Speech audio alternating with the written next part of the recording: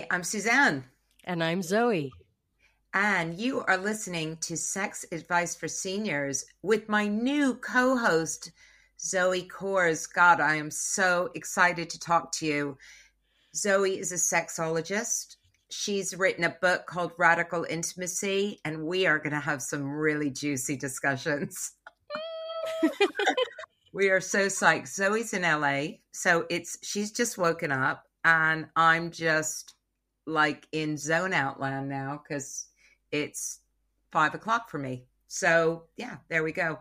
Yeah. Anyway, welcome, Zoe. What are we Thank you talking so about much. today? Thank you, Suzanne. It's such a thrill to be here with you. I'm so excited. We're going to be talking about the internal structure of the clitoris. Ooh, that's a sexy topic, isn't it? Yeah, it is. And I think, I'm not sure how many people really understand that the clitoris is people tend to think of it like a button, and really it's much more like an iceberg.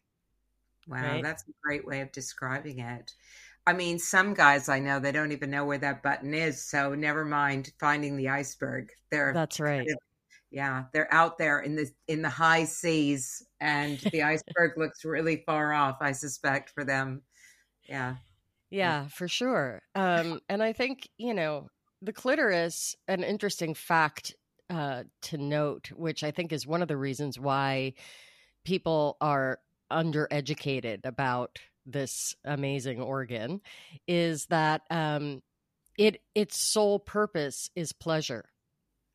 There's no other reason for its existence other than to make you feel good. And I mean, ultimately, right, it's to make you want sex so that we keep the species going. Because if all women decided they didn't want to have sex like today, in 100 years, the human race would be extinct.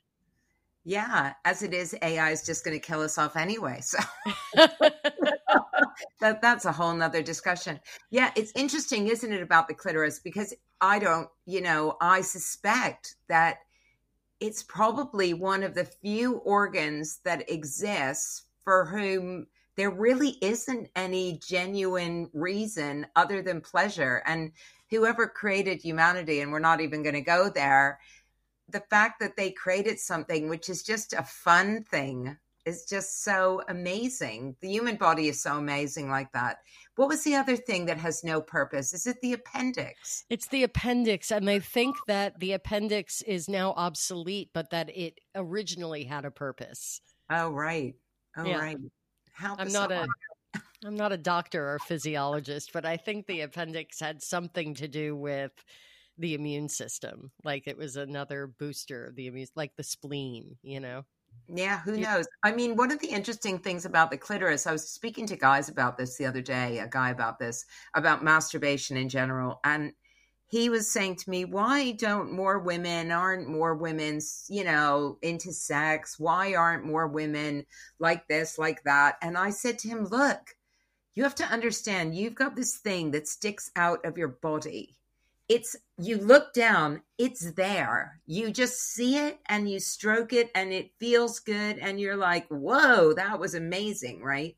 For a lot of women, they don't look there. They don't look down, right? And even when you look down, you don't like see, unless you got an incredibly large clitoris, you don't really see your clitoris. So you could stumble through life, not even doing anything with this thing, right? You could meet people who just don't have a clue as well, and you could just stumble through life never having an orgasm, not knowing any better, other than a lot of people are out there talking about orgasms, and you're thinking, what am I missing? But I remember the first time myself, I think it was a shower head that got me into the clitoris, where I had one of those rubber hose shower heads that went on the faucets, right? And it stuck out, and I was just washing myself, and I got to below my legs. I was like, whoa, what is that? And I probably was about maybe 10 years old at that time, something like that, thinking, whoa, what was that? Ooh, wow, that feels really nice. So obviously I kept doing it, and then more exciting things happened. And then I thought, wow, that I'm going to do that again. That feels really good. But not everyone has that experience.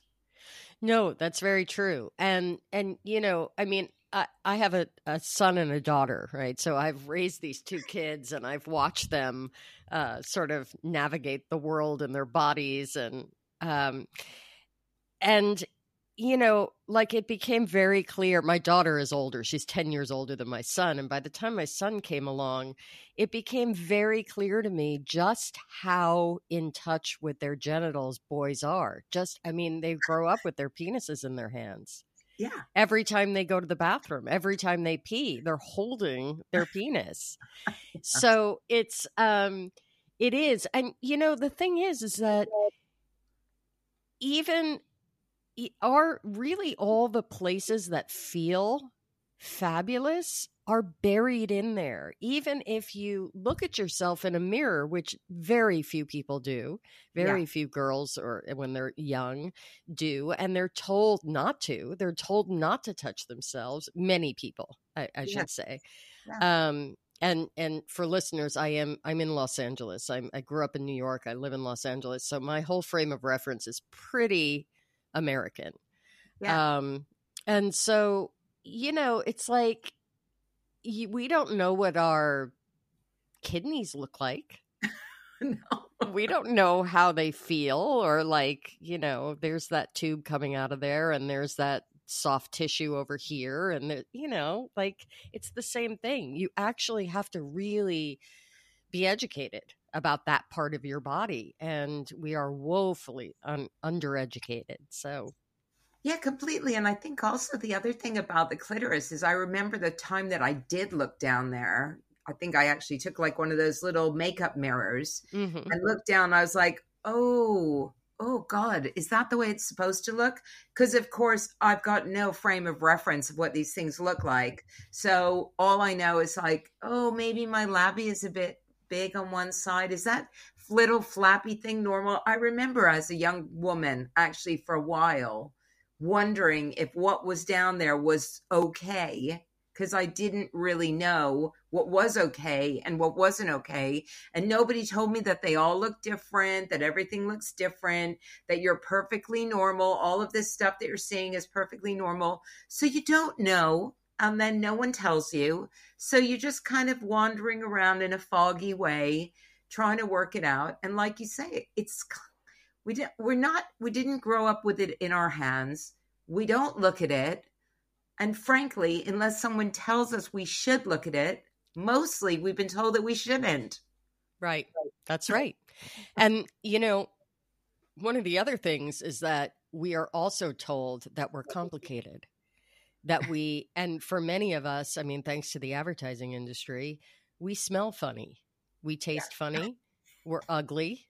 We don't, you know, it's like it not only, and then we're exposed to pornography at some point, and there's a very particular kind of vulva and labia that is sort of the standard in pornography. If you have 100 different looking and styles of vulvas, then all of a sudden in pornography there's only one really that's shown and displayed. Yeah. And so that's, I mean, you know, I have a clinical practice where I see clients, and I do a lot of normalizing of different kinds of anatomy, different kinds of vulvas and labias, and, you know, clitorises. Some clitorises are very clitori. I never know if that's the plural. No idea. You're asking the wrong person. I know. I guess it depends if you're sticking to the Latin. Yeah. You know, some clitorises are very small and some are large. Yeah. You know, there's a huge variety. Every vulva is like a flower, you know. And Yeah. while we're talking about vulvas and vaginas, let's just make sure that everybody knows that we've for many of us, at least in the United States, we're taught that the vagina is the entirety of female genitalia. Actually, the vagina is just from the opening to the cervix. That's the vaginal canal. That's the vagina. All the stuff on the outside is the vulva. Ah, you see, I've learned something new already. So let's talk about the internal workings of the clitoris, because we've had on a lot of different types of people that have been in the tantra world, and some of them have gone so far as to talk about all different kinds of orgasms that you can have. And obviously the clitoris isn't just the button on the outside, but all the nerves and stuff are inside as well. And there's all different sensations. And in fact, I read somewhere that they'd reclassified the kind of orgasms. I'm not going to be able to access that information immediately, but it was something like volcanic was one. There were like 3 different types of orgasms that scientists have now classified, because they've decided that just the one is not really saying the full extent of all the different kinds of orgasmic responses that women are capable of. What's your view on this? Well, I think that the science tells us, and experience tells me, that there are a variety of different types of experiences, sensational experiences to have, that sort of produce an orgasm type experience, right? Mm-hmm. And I am very careful, because I feel very strongly that the more requirements we articulate for women and to achieve, like you have to have this kind of orgasm, you have to have that kind of orgasm, and you have to touch this spot and that spot, and it gets so overwhelming and so intimidating. And it's my experience that women start to feel like they're not good enough. Like they're not doing a good enough job of having orgasms. Like, we need more pressure to have orgasms. So here's how I feel.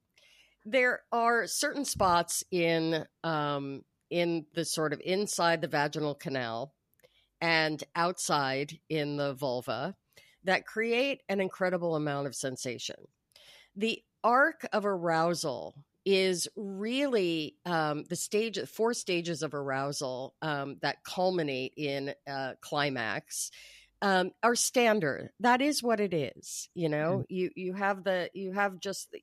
get your rate of respiration increases, your heart rate increases, and then the circulation in your genitals happens, and then they puff up and get all alert. Yeah. All of these, and then the cervix rises up. If you think about like the sensations of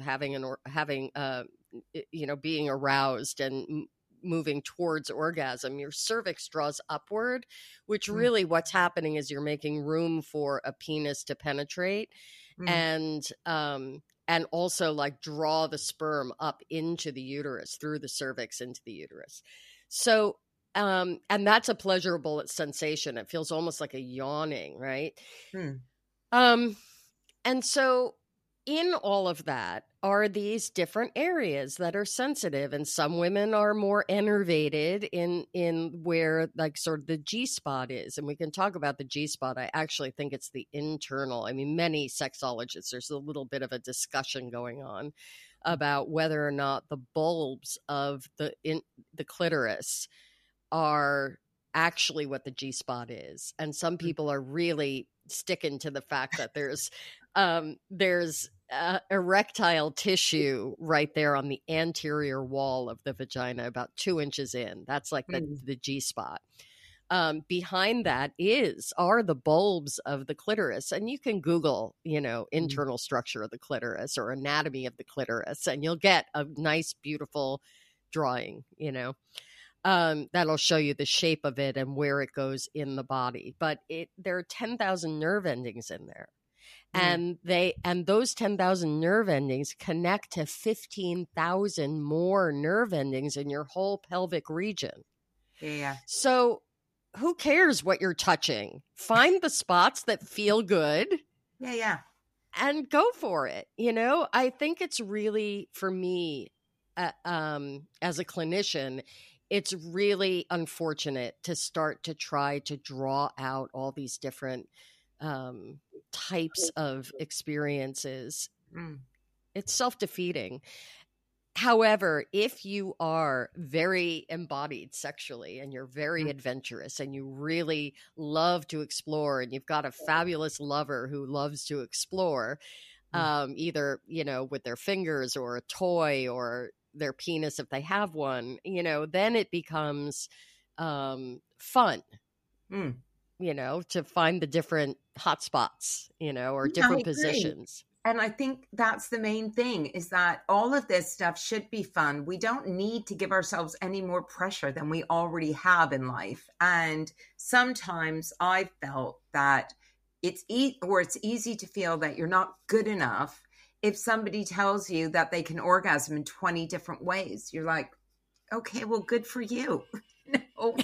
I mean, all we know is that as older women, especially, it's important to also recognize that for the most part, sensations do decrease through, as your hormone levels start to change. And so you might not be so sexually responsive. It's pretty typical that it's going to take you longer to get aroused. You might not have, I know my orgasms now, they take longer to happen. And they're not so intense as they used to be. They're still intense because they're orgasms, but they're not at the same intensity as they used to be. And I'm fine with that. Like, when it happens, it happens. But as you say, there's so much good stuff in that area, so many wonderful things that you can feel. If it doesn't lead to some culmination at the end of it, it's okay. It's okay. Yeah, well, I truly believe that we place way too much emphasis on orgasm. I mean, orgasms are great, don't get me wrong, and I think it's important for women to really know their bodies. And I'm not even talking about being a good lover or I'm talking about just you and yourself and solo sex and pleasure and having a relationship with that part of yourself. I think that orgasms are fabulous and healthy. Yeah. But by holding that out as the measure of a successful sex session, we're missing, the journey is the destination, as Emerson says. Yeah. I know he wasn't talking about sex, but he could have been. He might have been. We don't know that. We don't know that, actually. You are correct. He could have been talking about sex, Good old Emerson. Ralph. Yeah, who knows? I Right. think, and I do think for a lot of men as well, they just generally are confused around that whole area. And one of the issues, if you're not a woman who has explored your own body, if you felt comfortable about that, if you haven't been encouraged to do that, then there's a huge amount of pressure that's placed on men to help you discover stuff about your own body. Very few men, over time, I have asked men, like, oh, how do you like to be touched? Do you like to be stroked really hard? Do you like it soft? How do you like it? Most of them have never been asked that question, by the way. They're just, Right. they just put up with you jerking them off in whatever way you think that they want to be jerked off, because, you as a woman think, well, isn't there just one way? Isn't it just up and down, fast, maybe a bit slow? I don't know. But of course, they have their own way of liking things. But women, for the most part, I know that I've been with, I have some girlfriends. We were discussing the other day, the orgasm chaser guys, right? Yes. The guys who say, oh, I just really want to make you come, baby. And you just think, well, you're not going to, because like I have to make myself come. Just fundamentally, you're going to help me in that. but you're not. But you're not going to make me come, because that's not going to happen.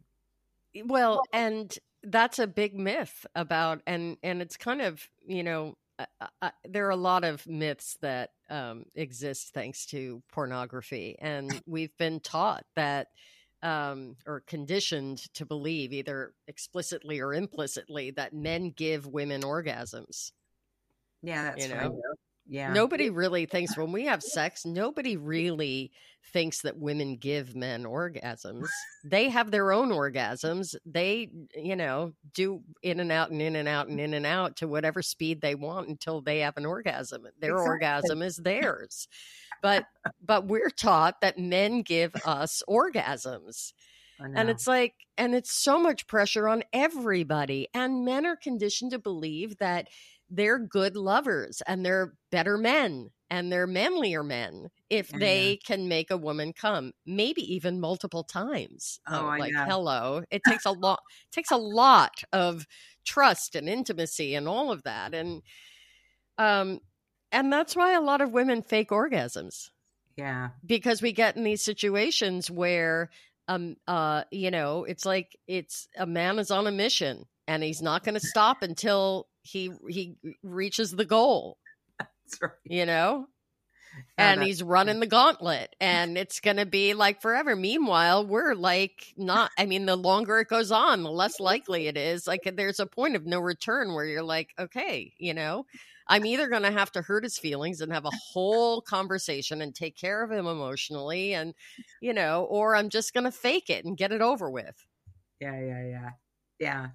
And do we have statistics on how many women fake orgasms, just out of interest? We don't, because there are studies, but I don't trust them because I think that people don't answer honestly, But I will tell you this. How about this? 70 to 80% of women need clitoral stimulation in order to have an orgasm. So this idea of like, why can't I, something's wrong with me. Why can't I have a vaginal orgasm? Well, 20% of women are able to have a vaginal orgasm. I don't trust the surveys.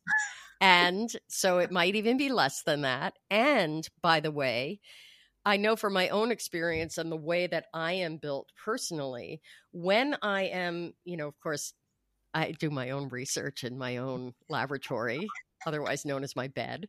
And and I can tell you that even when I have a vaginal orgasm, I'm moving around so that I get what's actually happening is that my body is moving in ways that stimulate my clitoris indirectly.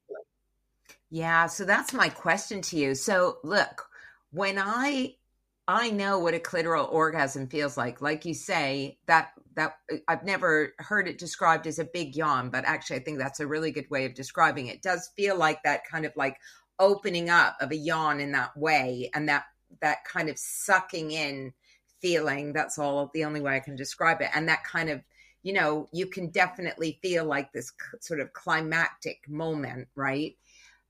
But I also know that there are times where like my whole body starts vibrating and shaking, and I feel that more in the vaginal area, that everything's kind of fluttering and really like super turned on and sensitive. Now, I don't call that an orgasm. I just call that feeling really good down there. And so I don't know. When people say to me, oh, I have vaginal orgasms and stuff, I don't, because I know that direct clitoral stimulation produces a certain kind of response that leads to what I would consider to be an orgasm. But when people talk to me about, like they say, oh, you haven't lived until you've had a vaginal orgasm, I'm thinking, well, maybe I have. I just don't know what what is the difference? I'm going to make this really simple. An orgasm is an orgasm. Yeah. It really is. An orgasm is an orgasm. If you feel like your pelvic bowl, your pelvic area has sneezed, there's a discharge, right? Yeah. There's like a series of like contractions. Yeah, exactly. Yeah. That's an orgasm. Right. That's an orgasm. What happens is that you can reach that state by stimulating the clitoris, sometimes for some women in some positions, when they're having intercourse, they can reach that same feel. It feels the same way. Right. It feels the same way. Look, I've had a lot of sex, and I've had a lot of different sex with different penises, different toys, and Yeah. different mouths. And, it's like, it is all the same thing. There are a variety. There's so many ways to talk about this. I'm so passionate about it. So forgive me for, I have like 6 things trying to work their way out of my mouth from my brain. There are a couple of things. One is that you can have a variety of different orgasms depending on your mood, your lover, the relationship, your time of your cycle, many, many different things. How much you've, slept the night before, how well rested you are. All kinds of different things can affect the way you feel and the sort of version of pleasure that you're experiencing in the moment. Stimulating different parts of your vagina can do that. It can lengthen the orgasm. It can make it more powerful, like a bigger boom when it first hits. All those things are possible, and you can play around with all those things. There are some spots inside, some locations. Some women you'll hear a lot about cervical orgasms. Yeah. Not a lot, but way too much for me. Yeah, right. Well, a cervical, if you don't know what the cervix is, it's the opening to the uterus, and it's at the very top of the vagina, right? That's where the menstrual blood comes out. That's where the semen goes in to try to fertilize an egg if it's there. Yeah. Well, we're old. So we don't have to worry about that shit. Right, anyway. Right. That's right. And sometimes the cervix in our older years, and sometimes after childbirth, if you have a vaginal birth, the cervix descends a little bit. Like those muscles get kind of like, tired. Yeah. So there are areas, the cervix comes down into the vaginal canal, almost like a nose. It's almost like a little knob. The area around the cervix is sensitive. There are a lot of nerve endings in there. And so for some women, that produces a lot of pleasure. For some women, it produces a lot of pain. So you just have to kind of, if you're going it requires deep penetration. Most women prefer to have a lot of lube if you're going to fool around in that area. I mean, any area really in our older years. Lube is our best friend. We love lube. Yes. And 20-year-olds love lube, by the way. Yeah.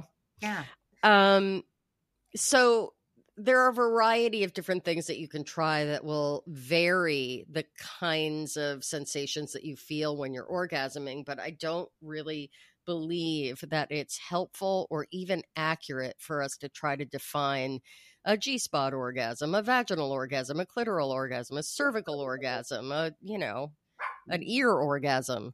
I think the thing is that, as you said, the more we don't need to define all these orgasms. All we need to know as women is that we are incredibly, incredibly lucky to have this wonderful anatomy that allows us to experience a multitude of pleasure in all different ways that aren't just related to the one thing that sticks out of our body, right?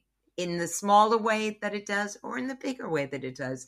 No matter which way, it's all there to be explored. And the main takeaway, I think, for all of this is that it is our responsibility as women, not anybody else's responsibility, to figure all this stuff out for ourselves.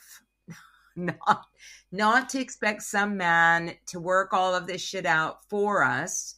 It's our bodies. There used to be a brilliant book when I was growing up called Our Bodies, Ourselves. Do you remember that book? My Bible.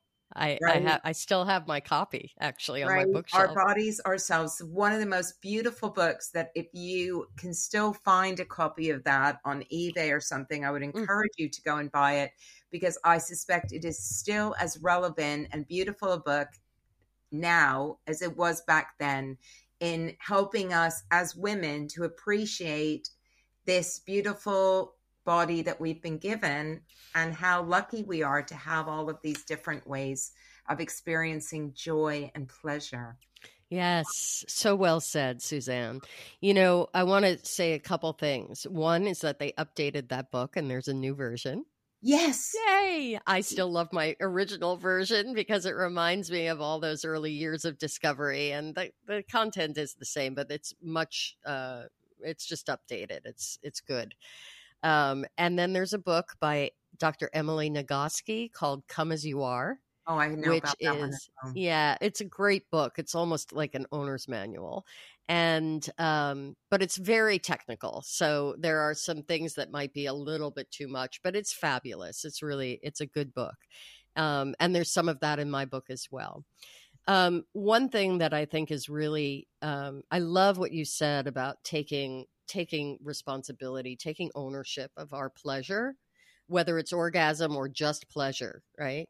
And teach our lovers, let our men off the hook. Tell them, like, I know my body and I'm going to, tell you what I like. And they're going to be thrilled. Men love They that. are. You know what? That was one of that. I learned that lesson much too late in life, but thankfully, I did learn it. And that lesson is one of the best lessons that we can teach all women, is that men are not mind readers. The more you can help them to understand what it is that gives you pleasure, the happier they are, because then they're not shooting around in the dark trying to work all this stuff out. And so once we get over the fear of saying, just a little bit to the left and, just down a bit. And, that hurts. No, stop. Yeah. The better for everybody, because that's how you create better, deeper, more intense, more intimate relationships with others. Not just, in heteronormative relationships, but in all relationships, really. That's right. Are intimate. That's right. Yeah. So, yeah. And the other thing that is always helpful is that the best orgasms, the biggest orgasms, the most pleasure, the most far reaching, the kind of orgasms when you feel like your hair follicles are coming, those orgasms, any orgasms, are best and easiest when you're relaxed, when you're really relaxed. And that means mentally, you're not thinking about the to-do list. You're not thinking about your pudgy tummy. And also like emotionally and physically. So hydrate, get all the body feeling good, hydrate, and work on feeling safe, whatever that means for you. It doesn't necessarily mean a long-term committed relationship. It just means that you feel safe to relax and be you. Yeah, absolutely. 100%. And I think that's a great place to end it. Thank you so much, Zoe. We will be back next week. And if you love hearing this, please leave us a comment, share with your friends, tell everybody else, tell everybody how awesome we are. This podcast actually went to number 2 in the UK last week, which was unbelievable because we had a little bit of publicity in a very big newspaper that went out to millions of people. So at the moment, it's kind of riding high in the charts. So anyway, we will be back next week. Thank you so much. Lots of love. Say hi to LA. Thank you so much, Suzanne. Can't wait. Bye.